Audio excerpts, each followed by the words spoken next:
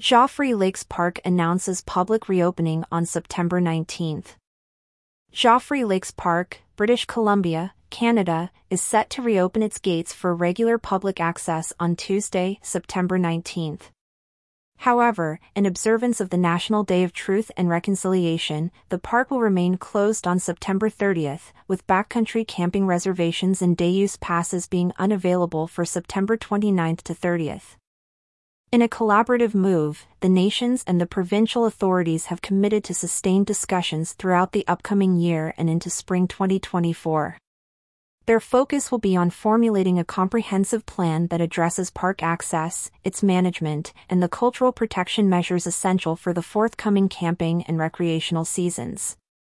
This reopening comes after a period of closure initiated by the Lil'wat and Kwakwa First Nations for cultural activities in the region they hold dear as Pipi 7 Yak. This decision by the First Nations aimed to preserve and engage in their cultural practices, reflecting the deep-rooted significance of the park in their heritage. Joffre Lakes isn't just a tourist hotspot, it's a testament to the region's rich glacial history. The turquoise-blue waters of the lakes, a result of glacial silt, have been a magnet for visitors, with the park witnessing a staggering 222% increase in footfall from 2010 to 2019, a report from CTV News revealed. This surge in popularity, amplified by social media, has brought the park to the limelight, making its management crucial.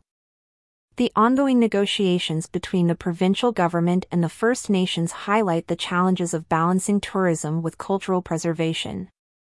The discussions, which have been underway since December 2018, aim to chart a path for the park's future, ensuring it remains accessible to the public while respecting its cultural significance. The National Day for Truth and Reconciliation on September 30 will see the park's closure, underscoring the importance of recognizing and honoring the First Nations' history and contributions. This day serves as a reminder of the broader context in which the park operates, where nature and culture intertwine.